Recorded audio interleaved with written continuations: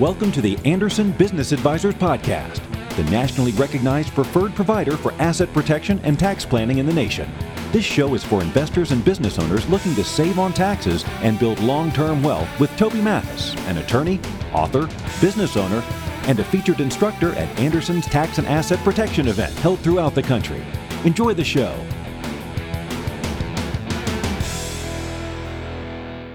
Hey guys, we're going to just go ahead and get started. This is Tax Tuesday. My name is Toby Mathis, and I'm Jeff Webb. And we're going to be giving you as much as we can as far as some answers to tax questions and other philosophical questions that are out there. We do recommend that you have a little bit of wine. It helps. And not the 3-year-old variety, but the actual adult libation. See if, all right. So here's what we do. We have a few rules. We have a live Q&A. That thing that says question and answer, or it might say Q&A on your Zoom board. If you go there, you can ask very specific questions that are kept confidential to you. And we have Elliot, tax attorney, Dana, Troy, Matthew, Dutch. My gosh, we have everybody and their mother on today. Pio, Ian, Christos. We have a lot of tax, like a couple CPAs, tax attorney, accountants, all sorts of good people on, including the head of our bookkeeping. So if you have a question, make sure that you ask today. Go into that question and answer feature, Q&A, and this is a really good day to be asking questions. Hey, where are you at today? Where are you located physically? All right, I'm in a bizarre state of mind. Let's just say, where are you physically? We see Orlando, we see Mooresville, North Carolina. Where is everybody? City and state.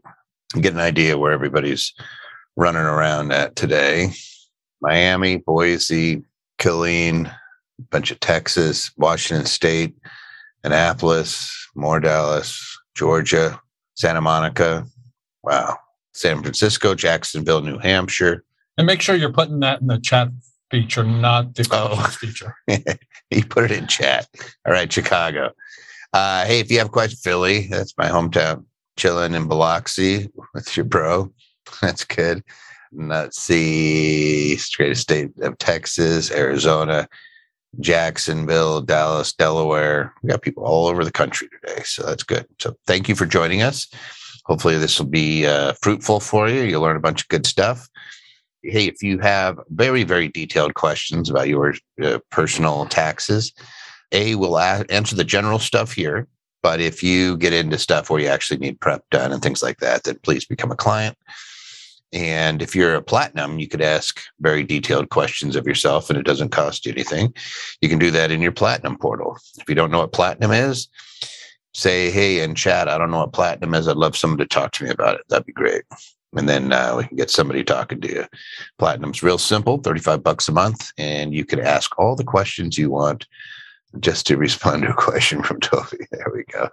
You can ask all the questions you want, both on the legal side and then written questions to the accountants. We do it written because we know you guys will ask the same question every year. So we like to make sure that it's in writing so that you can look at it the following year. All right, opening questions. We have a whole bunch today, so we're going to jump through it. I bought NFTs in 2021 and early 2022 with the hopes of selling them to make a profit. Unfortunately, the ones I bought have no secondary or resale market value and are essentially worthless. How can I account for the money that was invested and now gone? So we'll go over that one. Do corporations get double tax? Pros and cons of a C Corp, an S Corp, and an LLC. So pretty open question there. We'll get into that. I'm starting a boat rental business. Is the purchase of the boat able to be written off the first year? Can it be spanned over 5 years? Jeff, I hope you know the answers to all these because I'll be mailing it in today. Right. I own a child care center that is set up as a corporation and taxed as an S Corp. It has a line of credit of $150,000. I'm a new real estate investor and would like to know if I can lend those funds to myself to purchase a house, to buy, repair, rent, repeat, or refinance, or fix and flip. When they say BRRRR, that usually stands for buy, rehab, rent, refinance, and repeat. So we're missing an R there. So either they're not going to rent it or they're not going to refi it. No, I'm just teasing. It's BRRRR. If a California resident owns rental properties and or multifamily syndication in other states, We got to keep our mind on that syndication. Such as Arizona and Atlanta. Atlanta's not a state. But anyway, we'll get into that.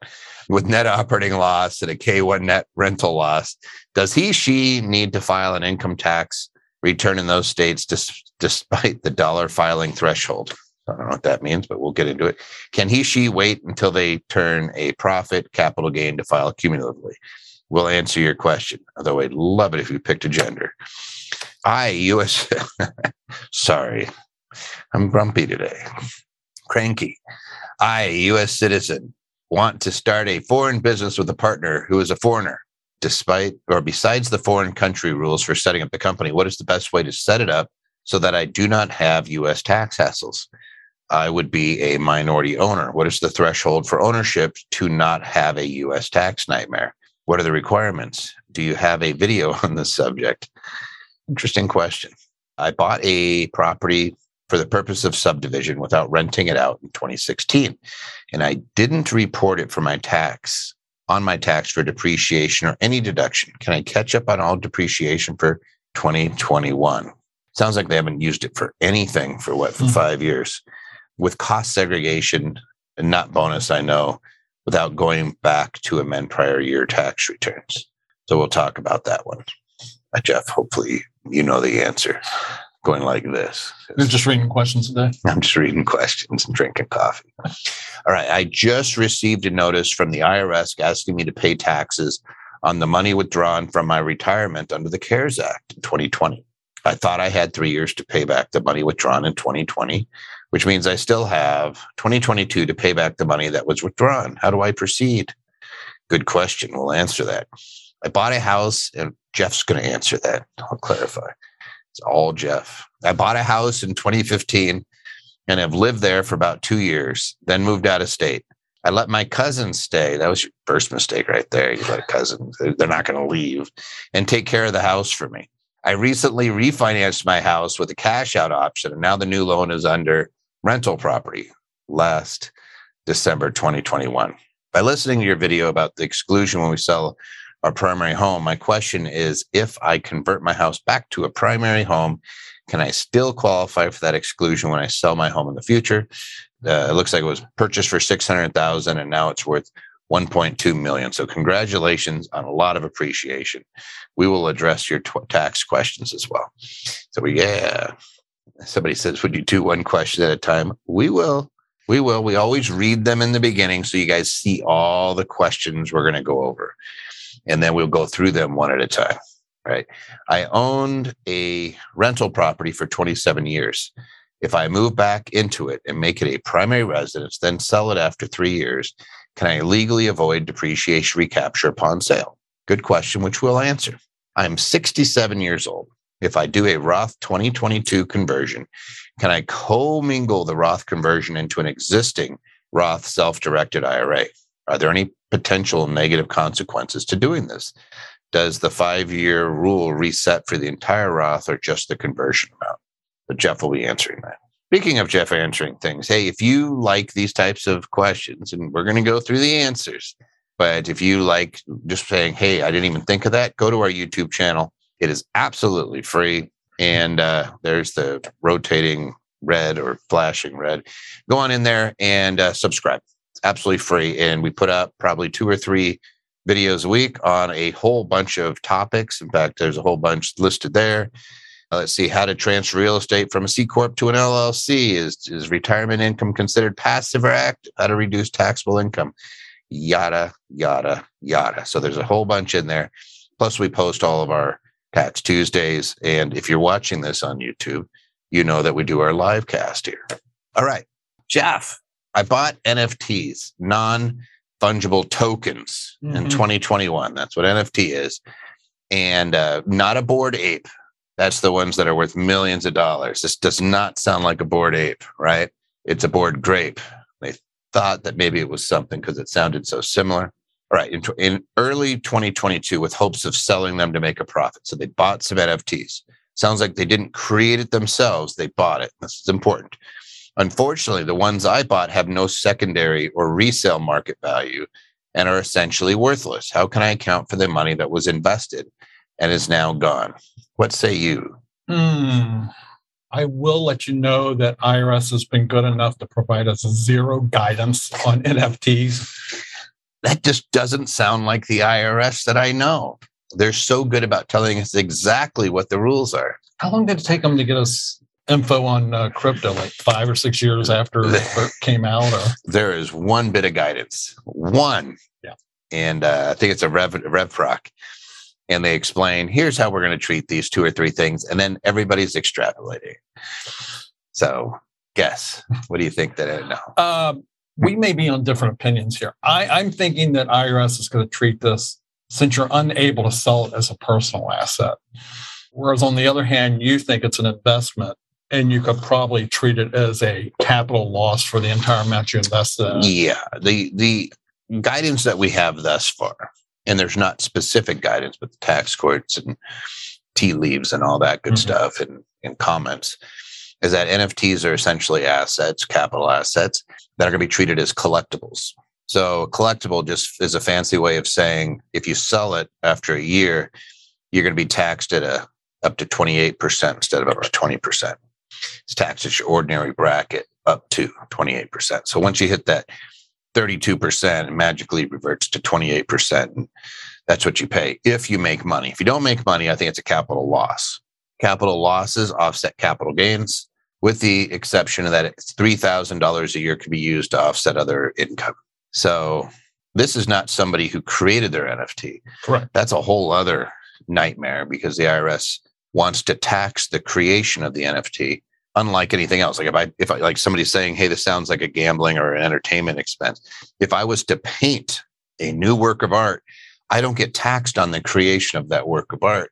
If you create this capital asset, the IRS is of the position, it's kind of like mining, that they want you to perhaps pay tax on it. I was just going to say it does resemble crypto mining. Yeah. So when you create the asset, you get taxed on it. I think that's how they're going to treat it. So I think that NFTs are going to get the same treatment as crypto, which is treated as capital.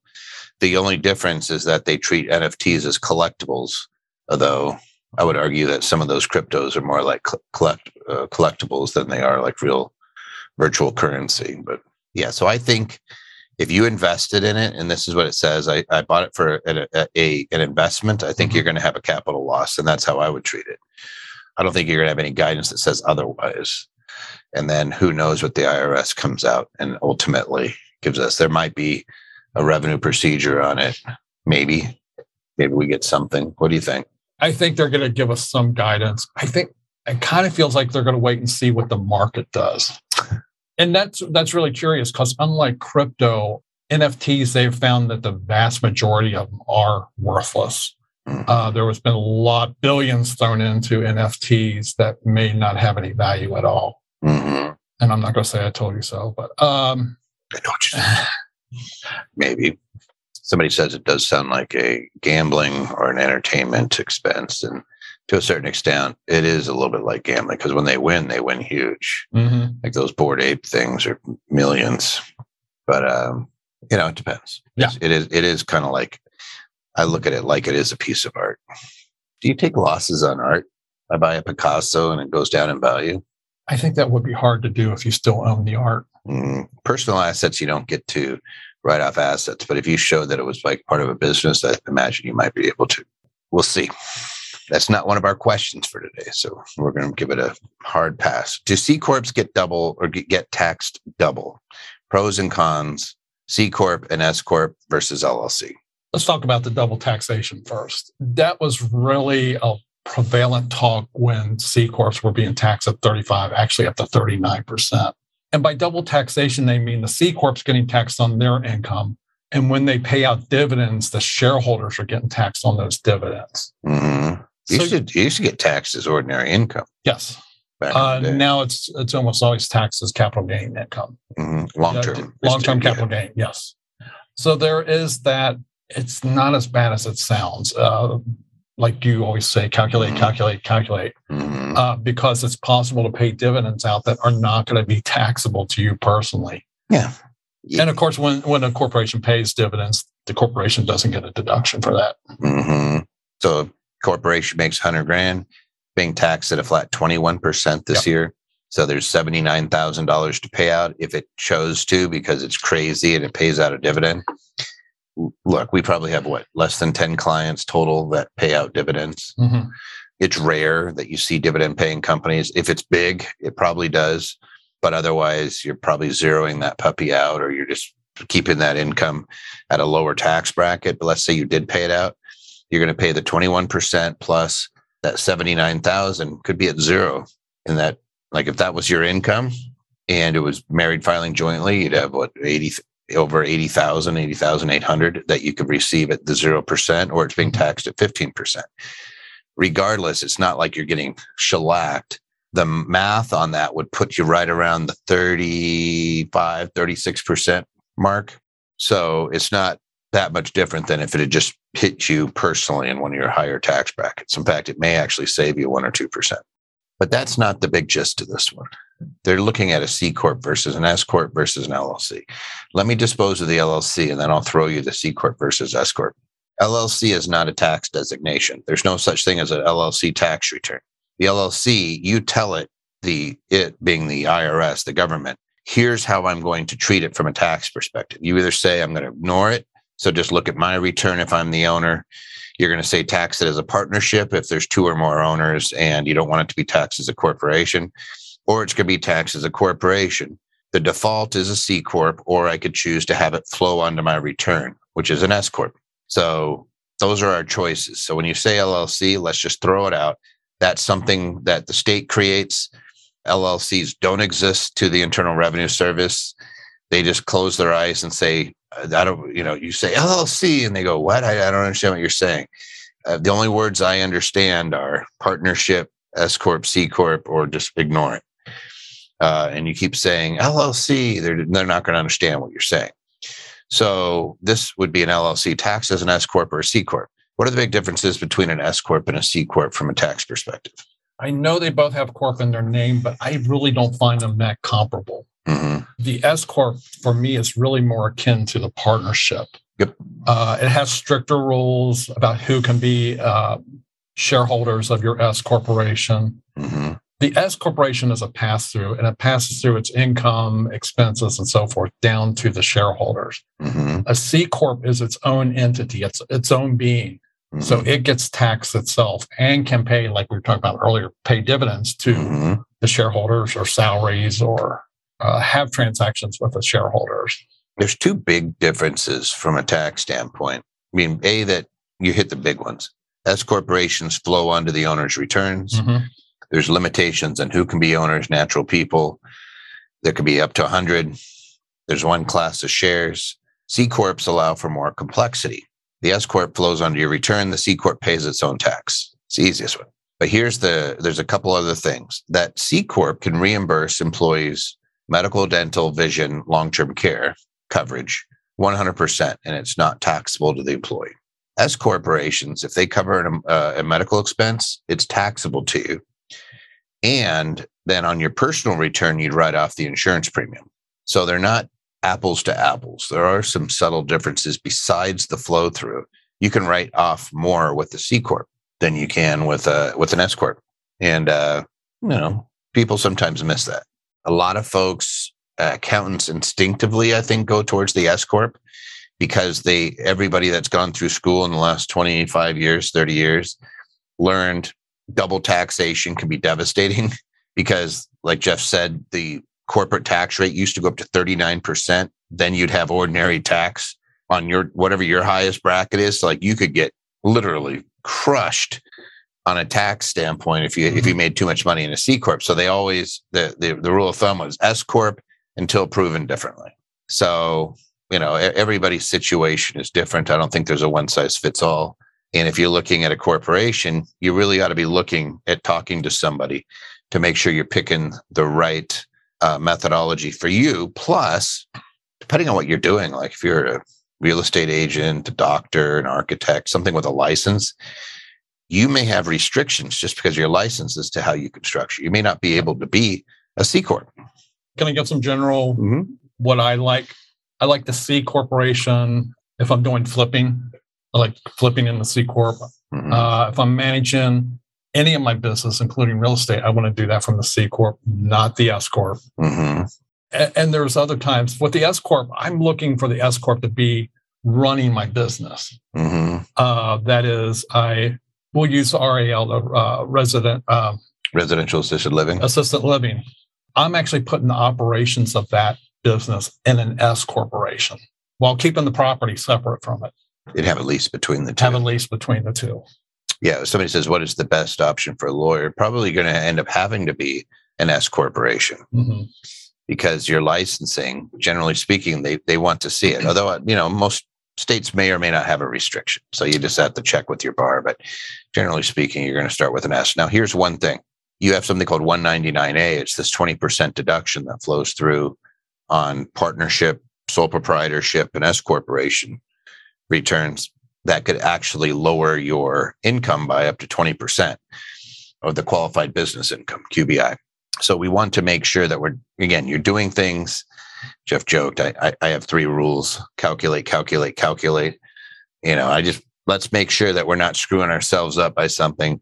Have somebody who knows what they're talking about actually do some of the analysis, and know that it's easy. Every year you could change your C Corp to an S Corp. You go from an S to a C Corp, you have 5 years that you got to sit on your hands and you can't do anything. So if you're starting out, you're by default a C Corp. You may or may not want to, like the first year, just do a wait and see, unless there's a compelling reason to go right to the S. Let's go to the next one. A few questions out there, but our guys are just hammering away. Dutch, Ian, Christos, Pio, Troy, Matthew, Dana, Elliot. They're all just cracking away. Did I miss anybody? There's so many of them out there. There's a lot of them. Who else? Did I screw something up? Why did I say Dutch? I know Dana. Yeah, I think I got everybody. And then there's us. We're not doing much. All right. I'm starting a boat rental business. Is the purchase of the boat able to be written off the first year, or can it be spanned out over 5 years? Yes. Actually, the default would be expensing it in the first year, but you can elect out a bonus depreciation and take it over 5 years if you choose to. Caveat: you got to use it more than 50% business. Otherwise, right, it's going to be deemed personal. Yeah, I'm going to caveat your caveat. Do my caveat of the caveat of the caveat. If you're going to have a boat rental business, I would not use it for personal at all. It's going to taint the whole thing. And you're taxed on the personal use. So the way the IRS treats it is, hey, I have a business asset, and this is listed property. So this is something that they'll probably look at. If you have, hey, I have 70% business usage, they're probably going to want to see the records. Mm-hmm.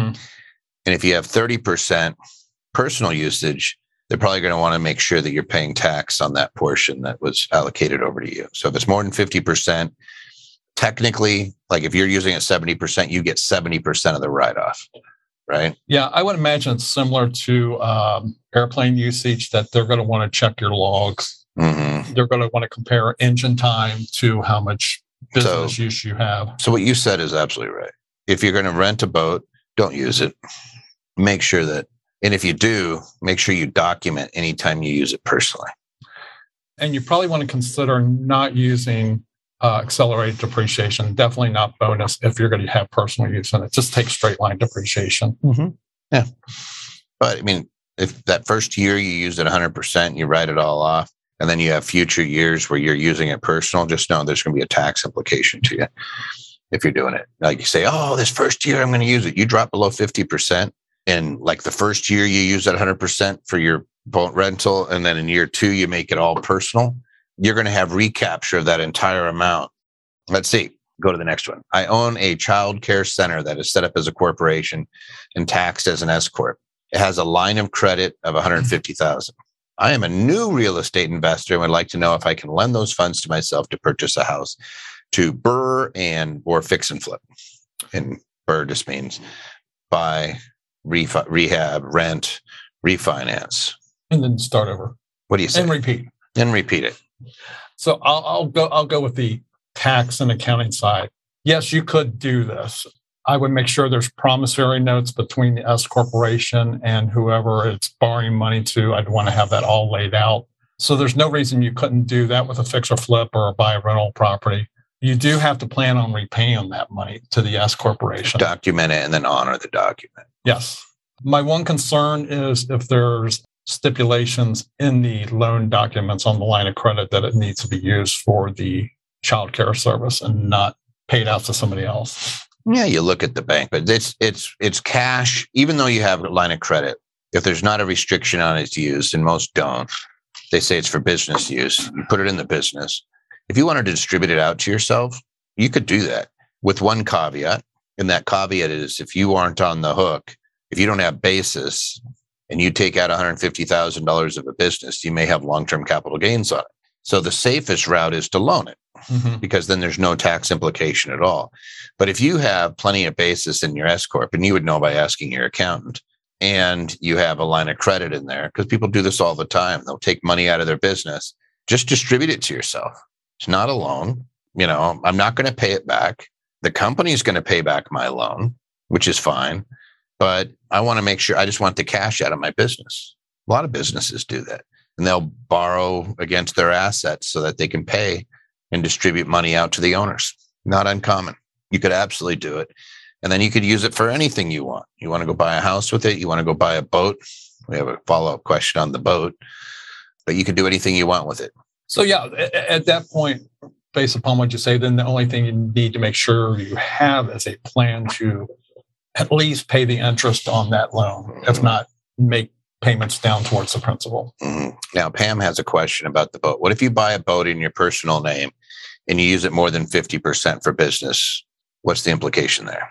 You would have to somehow value the reimbursement. Well, she bought it. I bought it for $100,000. I used it for 60% of the time for business. Well, I'm thinking like for vehicles, you're reimbursing based on mileage, but you're not going to have that. How are you tracking? It's going to be by hours, I think. You're going to have to document the usage, keep a boating log, which days you used it personally, which days you used it. And then I would let's say that you rented it 50 days and you used it personally for 10 days, then you're going to have that ratio and it can reimburse you tax-free and take the deduction. The big thing, Pam, is to make sure you have the proper insurance. Make sure that they understand that you're giving that boat to somebody else to ride around on a business purpose. And if it's in your personal name, just know you have a lot of exposure there. As far as if third parties are on that vessel and they cause a problem, there's exposure there for you personally. So I would always suggest that you make sure that if you're going to have third parties use something in a rental capacity, make sure there's an LLC around it. Yeah, I kind of feel like if I'm renting the boat out to other persons and I am not piloting the boat, I'm burying that boat in some LLC or something to protect me. Well, even if I'm piloting, I'm going to bury it. I may have to finance it as an LLC. Understood. You don't necessarily, most lenders are happy if you're on it, you transfer it into the LLC. The Coast Guard likes it when it's in the LLC. If you're going to be using it, it's easier to sell that LLC than the boat, by the way, when you go to transfer it at some point. I've actually done that.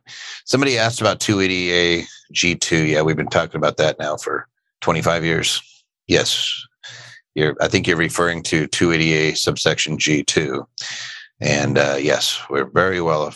That's the Augusta rule for those of you guys who don't know what it is. All right. If a California resident owns rental property and or multifamily syndications in other states, Arizona or Georgia, with net operating loss and K1 net rental loss. So this gets weird. Net operating loss indicates that it's a business. Yeah. Net rental loss indicates that there's rental, but it says rental property. So I'm trying to figure out how they're going to have a net operating loss. Does she need to file an income tax return in those states despite the dollar filing threshold? Can he or she wait until they turn a profit capital gain to file cumulatively? So if I have properties in Georgia and what was the other in Arizona, I'm going ahead and filing returns in those states. I don't have to. You're absolutely right. If I have no income in those states.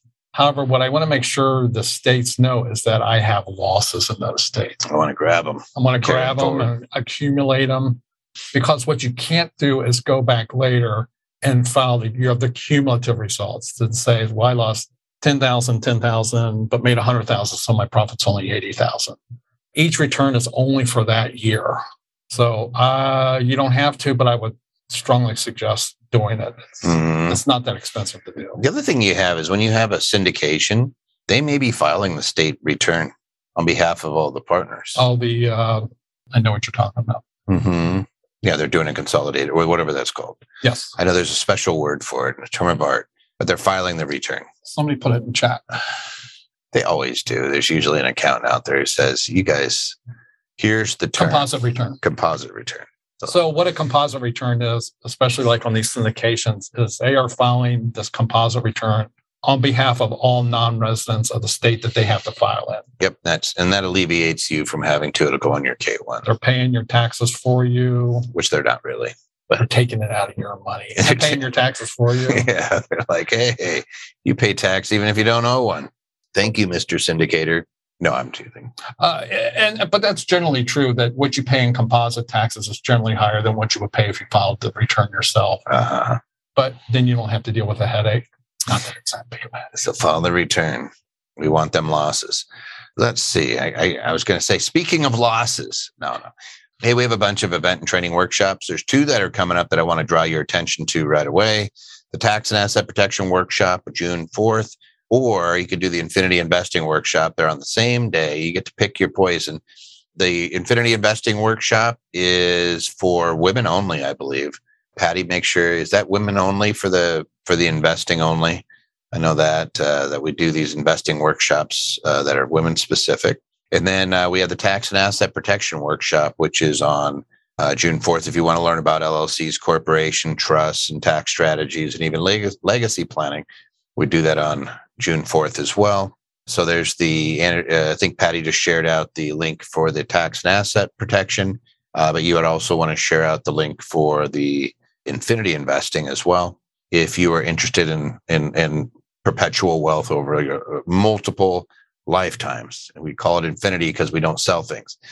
So while everybody else is freaking out about this market, we are going, woo, sale, because there's a lot of revenue that you can buy, perpetual streams of income that'll last decades, if not longer, if you do it right. And a lot of the companies we follow have been paying out increasing amounts of income for more than 50 years.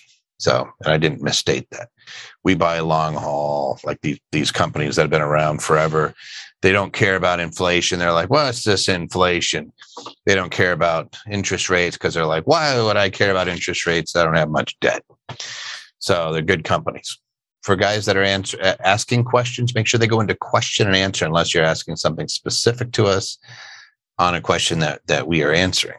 Then put it in chat or just commenting. Like, Jeff looks really good today. That would be a good comment to put in chat. A U.S. citizen want to start a foreign business with a partner who is a foreigner. I'm not going to say anything. Well, maybe I should. No. Besides the foreign country rules for setting up the company, what is the best way to set it up so I do not have a U.S. tax hassle? I would be a minority owner. What is the threshold for ownership to not have a U.S. tax nightmare? What are the requirements? Do you have a video on the subject? I'm going to start off by saying we are not foreign tax experts. However, there are some things we can talk about. If you're going to form a business that you don't want having tax issues in the United States, you're going to want something like a corporation. And they can be called different things in different countries. Yeah, every country has its own rules. Mm-hmm. The U.S. has a real simple one. No matter where you make money in the world, it's taxable in the U.S. We're one of 2 countries that do that. So they don't care where it's made. They don't care whether you pay tax in that country. They're going to tax it here. If there's a treaty, we might give you credit for the amount of tax you paid in that country. If there's no treaty, then they don't care. If you are working out of the country, there may be an exemption for your W-2 income or your active income that you earn in another country. There might be something there, but you are here. It says here, you're here, and you're setting something up and you're worried about a U.S. tax hassle. If you receive money, your chances are you're going to be paying tax. So what if this is so we don't want to pass through entity? That's going to be a problem for this situation. What really matters is what you're receiving. If you have ownership in an entity, you might be triggering reporting requirements For example, under the FBAR regs, they want to know whether you have control over funds overseas. Mm-hmm. So there may be a triggered requirement. If you're a signer on something, if you're not a signer on something, then I suggest that you waive it some of that money and kiss it goodbye, because we see this over and over and over again. And again, we've been doing this. You've been doing it a lot longer than I have, but many decades, over and over again, you see U.S. taxpayers invest in things in other countries. Unbeknownst to the U.S. taxpayer, they don't have very many rights in that other country, and the monies go missing. Yep. Over and over and over again. It's always somebody like, this one's different. This one, this company has been around. I know these people, they're really great. Invariably, you don't have rights unless you're going to fly over to that country. You're going to engage the equivalent of an attorney in that country, and you're going to avail yourself to the courts, depending on what exists in that country And it can be a very, disturbing process for you, or lack. Yeah, and I don't know that I would want to fight a business partner who lives in that country and the entity is formed in that country. I just feel that I'm starting out in a losing position. And I think that what we're saying is, regardless, if you're making something on it, you're probably going to have it's going to trigger U.S. reporting no matter what. If you have access and control over funds and you have more than a de minimis amount of shares, you might end up, and especially if you're on bank accounts, you may have reporting requirements just because you have control over foreign assets. Right. You may have, we talked about the FBAR, there's also FATCA requirements that if you have certain financial interests outside of the United States, greater than, it's not 10,000, but. Somebody was just putting it in, I think, in the chat, 9.9. Yes. And failure to report these interests is hugely expensive. The penalties start at $10,000 per incident. Mm-hmm. FBAR is a percentage of your account value. Yeah, if they find willful disregard, they can take half of your financial per year. Assets. Yep. So yeah, we had a gentleman that we inherited that was a big firm too. They missed off $70 worth of interest on a Canadian account, U.S. resident, Canadian, just across the border from where, and seems like a small deal. It cost him $37,000 for $70 of interest. And he was lucky because they cut it in half. It could have been worse just because they had a bank account sitting in a foreign jurisdiction that they failed to report. And they actually did it under the amnesty program. So yeah, it's like real kick in the shin stuff. So again, not to scare you away from investing foreign, but you probably want to do just shares in a company and keep your involvement to a minimum. No salary. Yeah. And just recognize that control could trigger a large amount of ownership, could trigger disclosure, even if you're not having income, or control over funds could trigger reporting, even though you don't have any income. And you really should talk to an attorney or CPA who knows the rules in the country where you plan on absolutely doing this. 100%. You got to have somebody in that jurisdiction that knows what they're doing, because the rules are different. Mexico's different than Canada, which is different than somebody was talking about Croatia, and just different than, you just keep going through the list. So you want to make sure that you have somebody in that particular jurisdiction that's advocating for you. And if you don't, I'll save you some money. Don't do it. And then goofy things, like sometimes they just tax assets. So I've had a lot of clients that like to invest internationally on real estate. And I'm trying to think, I think it was Marbella, where they just got hit one year. It was like a 30% tax. They said, boom. Guess what? You have to come up with the cash. And you're like, it's not fair. It's not fair. Mm-hmm. You availed yourself to that jurisdiction. If they want to hit you on something, they can. You're subject to their rules. So just do it with your eyes open. All right. I bought a property for the purpose of subdivision without renting it out in 2016 and didn't report it on my tax for depreciation or any other deduction. Can I catch up on all depreciation for 2021? I filed an extension with cost segregation, not bonus, I know, without going back to amend prior year tax return. What say you? If this property has never been rented out, there is no depreciation to recapture. Mm-hmm. I mean, that's not the wrong word. There's no depreciation to catch up. It says 2016, so I'm going to assume that they've never rented it out until this year.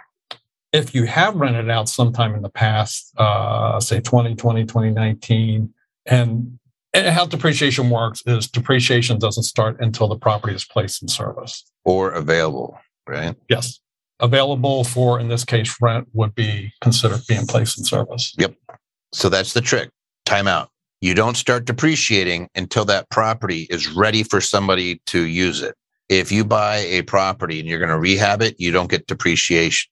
That's why some people will say, buy the beater with people in it, keep people in it, and then do a rehab in a future year. And then you could still cost seg that property. Cost segregation is a fancy way of saying breaking up the structural components, which is 27 and a half or 39-year property versus the 15, 7, and 5-year property, breaking that out, like like driveways, fences, even carpeting and linoleum and cabinets and specialty plumbing and all electric, specialty electric, all those have a much shorter period of time where you can take bonus.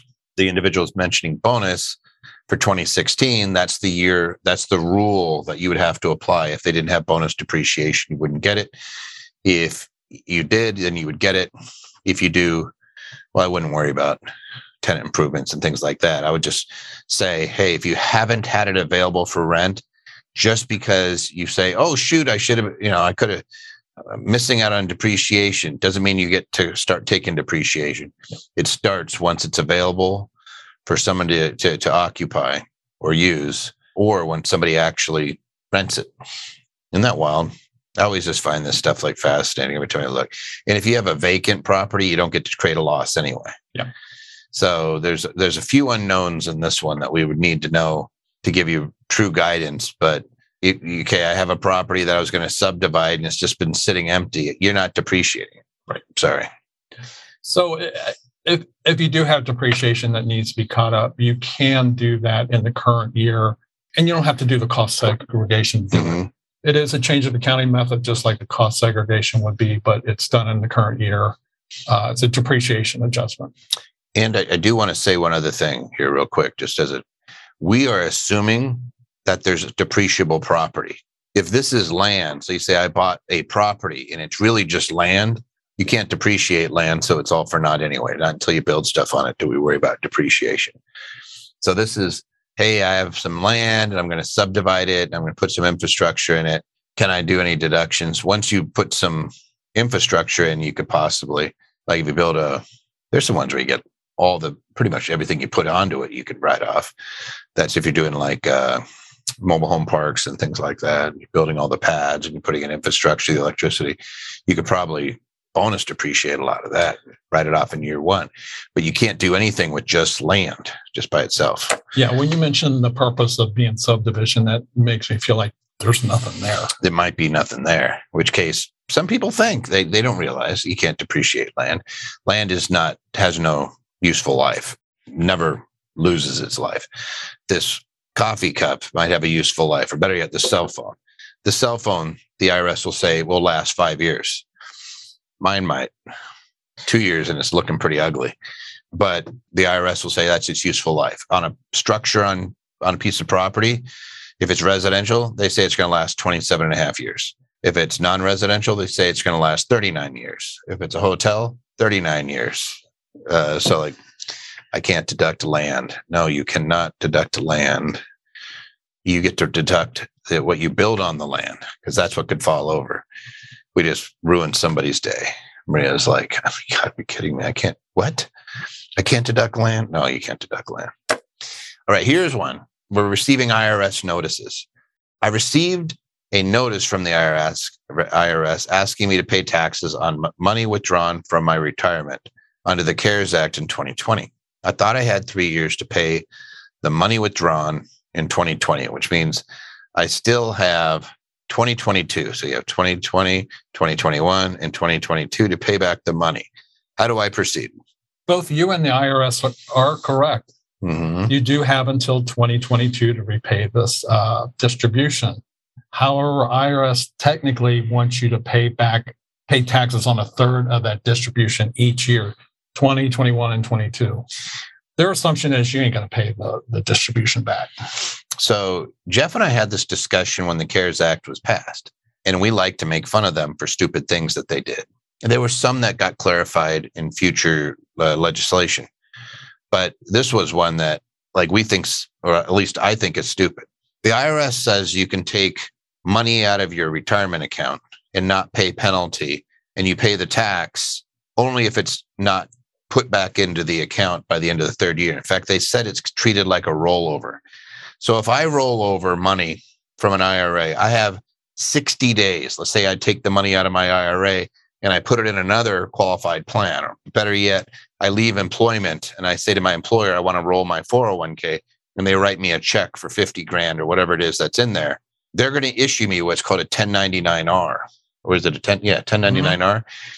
And I am going to take that money and I'm going to put it into another retirement plan. And as long as it's done within 30 days, no harm, no foul.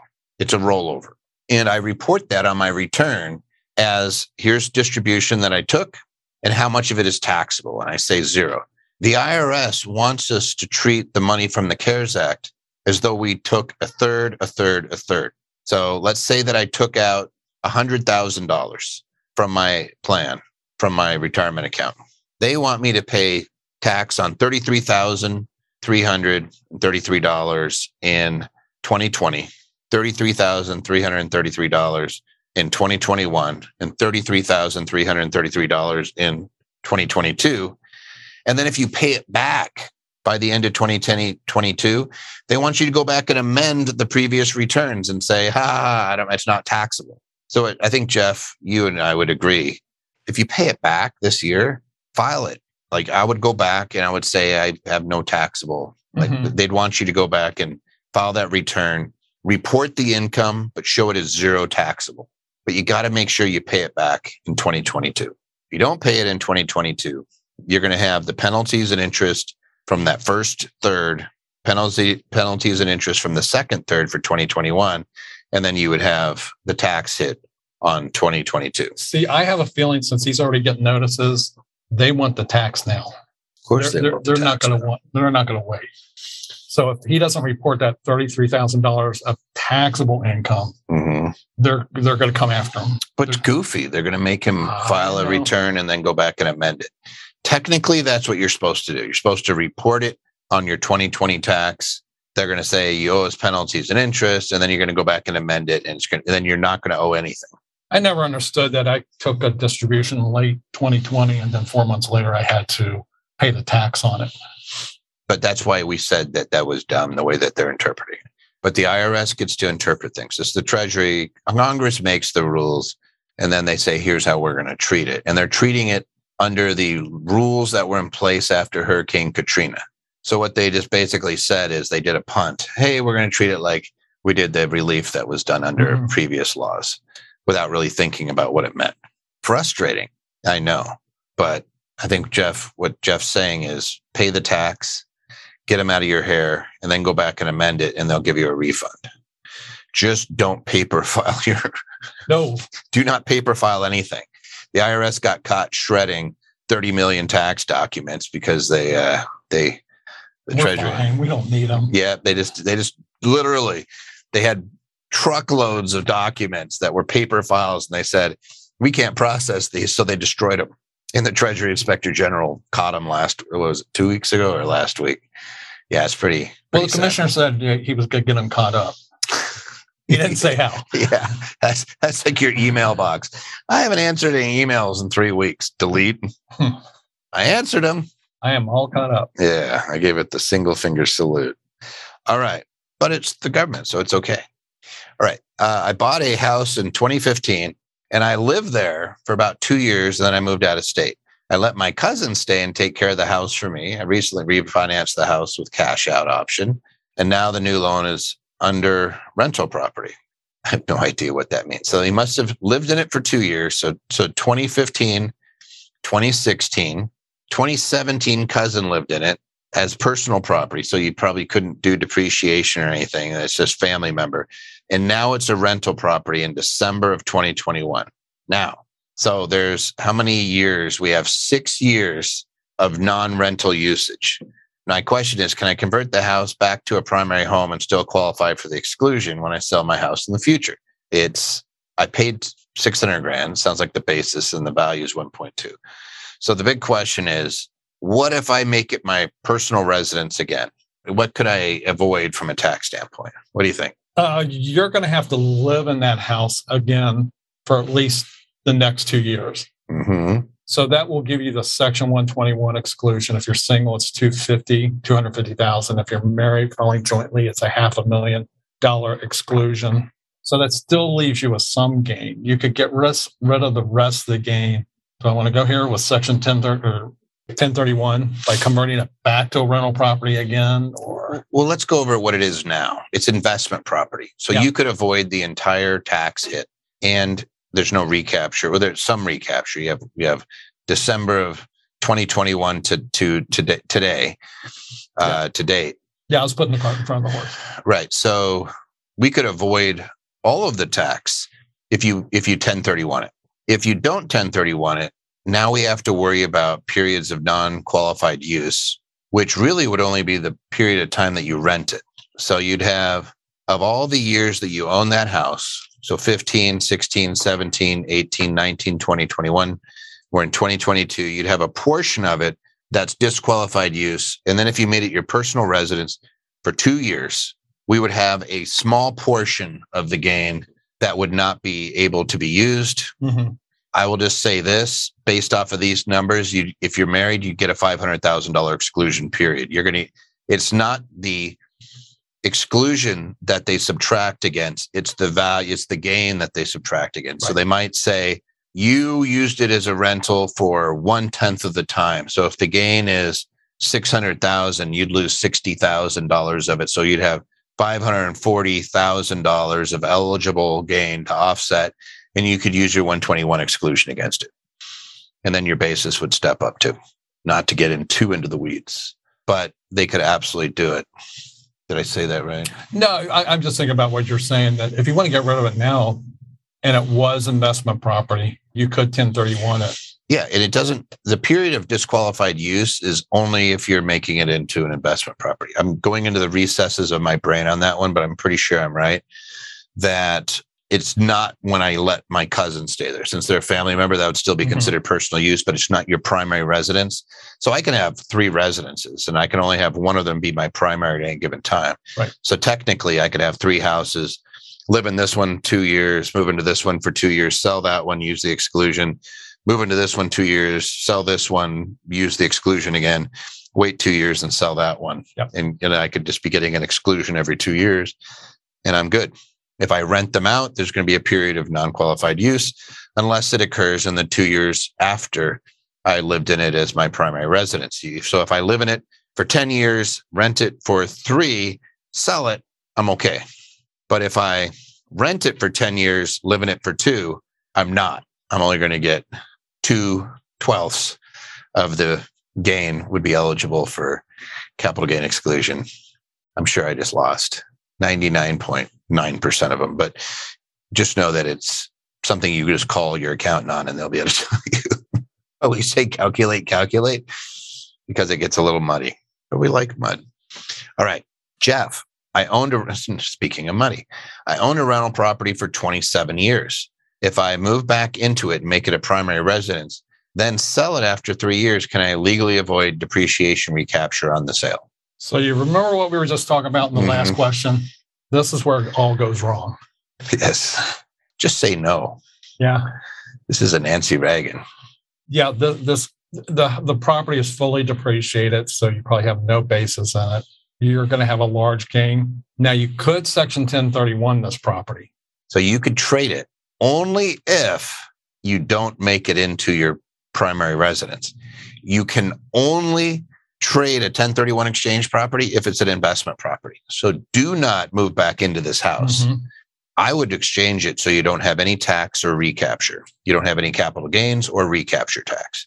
You're going to be recapturing the entire thing.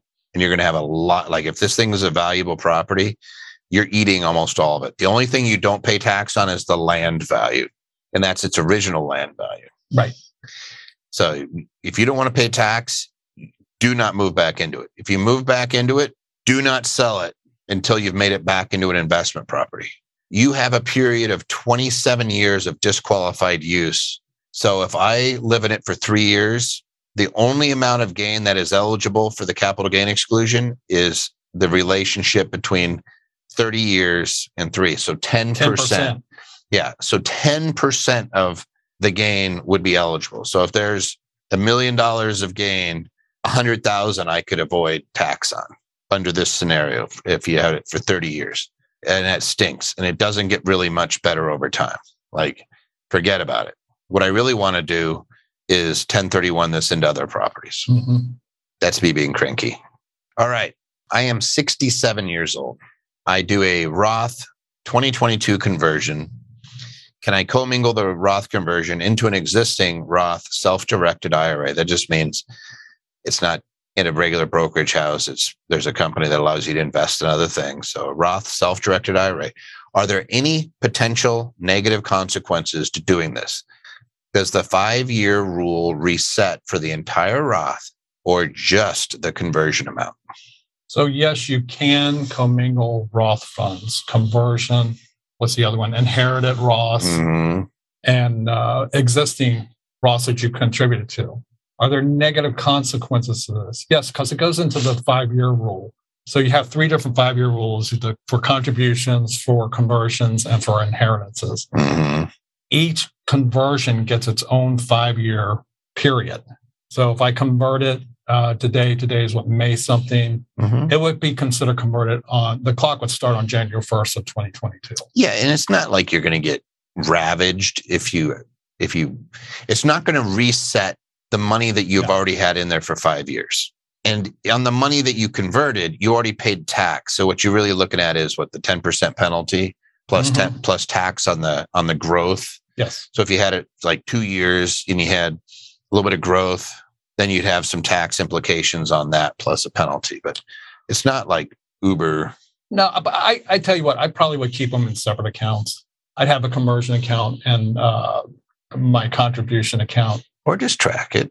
If you're going to commingle it, you're going to have to say this portion.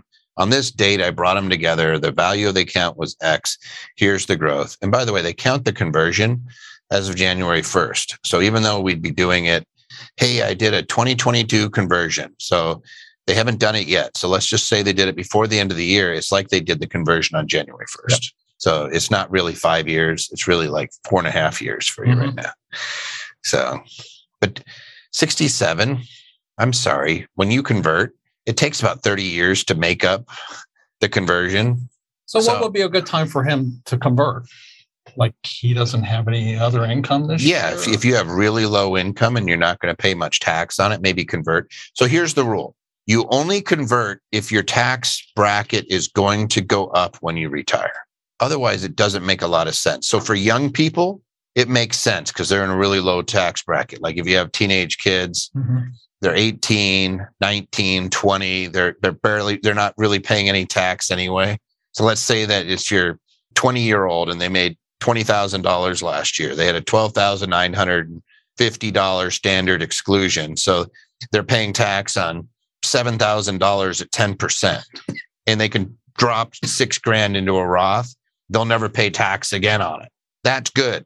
Jeff, Mr. Rich Guy here, converts his entire 401k of $1 million into a Roth.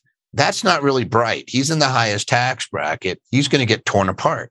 And it's going to take a long, long time. If it's $1 million, I'm just pretending on you, but let's just say it was $1 million. That's going to put him in the highest tax bracket. Most of that's going to be 37% money. So even though we're in Nevada where we don't have a state income tax, 37%. How long is it going to take him to make that back? You know, even if he's a great investor, it'd take him about 25 years to make that back. It's stinky. And our internet connection just said it's unstable. That's weird. So anyway, we're getting pretty close to that. One other thing that seems to be a misconception is if I do a Roth conversion of my traditional IRA, I don't have to convert that whole thing. No, you can do part of it. Yeah. Yeah. We had a little thing that says that Jeff's unstable. So I'm off my meds. Yeah. All right. Let's go. Somebody says for the Roth conversion for the near term, they're saying the tax rate is low now, but planning to go up. No, I just say be really, really intelligent about it. If I had a year where, let's say I'm a real estate professional and I have some losses that I'm going to take, that's the year that I'm converting. If I'm in a low tax bracket and I know that when I retire, I'm going to be in a higher tax bracket, which is really, somebody says he's off his meds too. You guys could have what kind of party would that be? You guys be looking at each other like, I'm not on anything. You on anything? I've been doing this long enough that when I hear they say something's going to happen in tax, I take the position of I'll believe it when I see it. Yeah. Here's the stats. When you retire, your average tax rate is going to be about 12 to 15%. That's the stats. When you're working your katush off and you're making money, your average tax rate, all taxes considered, is 29%. So statistically speaking, you're going to pay less tax when you retire. So I tend to go like, why are people converting when they're in their prime years? It's going to take you forever to make that back up. We did a presentation in 2012 when there was a big, they were changing things. Yeah. The law was written. We did a presentation on the possibilities. Yep. And they changed it all. So you can't rely on them. Somebody says, I was told if I converted and created a new Roth account, there was no 5-year rule because I already had a Roth account that was over 5 years.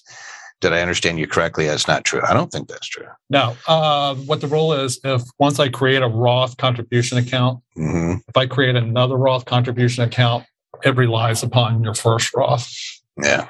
So that the 5-year period starts with your first contribution account. Conversions don't work the same. Because think about it. I could start a Roth account, put $3 in it, and then I can convert $100,000. And I'm going to say, hey, I don't have to worry. Maybe there's something weird about there, but I'm not aware of that. Elliot or anybody else, do you guys know? Have you ever heard of that? Because I don't want to tell somebody something and ruin their day. Yeah, Jeff was correct, what he was saying. And then there is a little bit of a difference with conversions. So if you have a contribution, your first Roth, you do it 10 years ago, that sets it up, all the future Roths for contributions, regular contributions. Okay. Conversions are a little bit different. Yeah, it gets kind of weird. So if you're going to contribute in future years, you're good. But if you're converting a traditional IRA or 401k, well, I guess, yeah, you could go a traditional 401k, or is it only IRA? Well, it's going to be the same difference, right? You're still going to pay tax on it. Then I think it's the 5-year resets. Is that your understanding? Yeah. It's like Elliot, the voice from the heavens coming in and saving us. All right. Hey, if you like this type of information or you want to watch a replay of this same Tax Tuesday, you want to go watch what were they saying last week or the week before, or I guess 2 weeks ago and 2 weeks before that. Like you can look at, we've done hundreds of Tax Tuesdays at this point. You can actually go crazy and see whether we're consistent over time, which I think we are, though might not remember everything. You can go onto our YouTube channel. You can go to our podcast channel, or you can go to, if you're platinum, you have it in your portal. But YouTube, again, I'll strongly encourage you to go there because I'm always putting new videos up. And I shouldn't just say me. I record them, and then we have a great team that puts them together, edits them, and makes them palatable and on a lot of topics. And they take our Tax Tuesdays and break them down as well and put them up there. So you can do that. And then if you have questions, we answer hundreds of questions a week. It's tons of stuff that's coming in. So you can do Tax Tuesday at Anderson Advisors, send them in. That's where we grab our questions for the week, by the way. There's a lot that come through and they just throw them on a spreadsheet and they say, Toby, grab some of these questions. And I usually just grab the top 10, 15 or whatever I feel like grabbing that particular day, throw them out there and say, let's do it. So this morning or yesterday, actually, I grabbed them yesterday afternoon because they were yelling at me. And I said, here's the questions that we'll go through. And I try to keep them light and, we don't want to answer the same question over and over again. So it's about as quickly as I analyze it. A few more questions coming in. They answered over 100 written questions during this last hour, which is fantastic. That's Thanks. amazing. Yeah. Where else can you get that? Where an accountant's not just going to give you the love letter that says $300 an hour for answering your questions. So Troy, thank you. Dutch, Dana, and Ian, Christos, Pio, a lot of really good tax professionals on, guys. So you're not getting like somebody that's just pretending to be a tax professional. These are CPAs and experienced accountants and experienced attorneys. So you guys did a thank you for our staff, because we don't force them to jump on and do this. They like to pop in, and it's I think we all like to answer questions and not feel like when you do it for no pay, it's something satisfying. So anyway, and if you think there's anybody else that you know that could benefit from this type of information, by all means, share some of the some of the Tax Tuesdays with them, or invite them on. And they'll see that we're actually real and that we do answer stuff while we're sitting here. We answer it live. I have a chat, a Q&A open, and then the camera's over here and the presentation's down here. So we're always just kind of glancing around because we're reading different screens, except for Jeff, who just answers. He just answers all the questions. So thank you for doing it today, brother. Appreciate it. And unless you have anything else. No, sometimes I don't even read the questions. I just answer it. Yeah, that's even better. I have to read it, but I suck at it. And we will see you again in 2 weeks. Have a good one. All right, guys. Thank you for listening to today's podcast. Show notes for links to everything mentioned in this episode can be found on our website at andersonadvisors.com/podcast. Be sure you subscribe to our podcast. And if you are already a subscriber, please provide us a review of what you thought of this episode.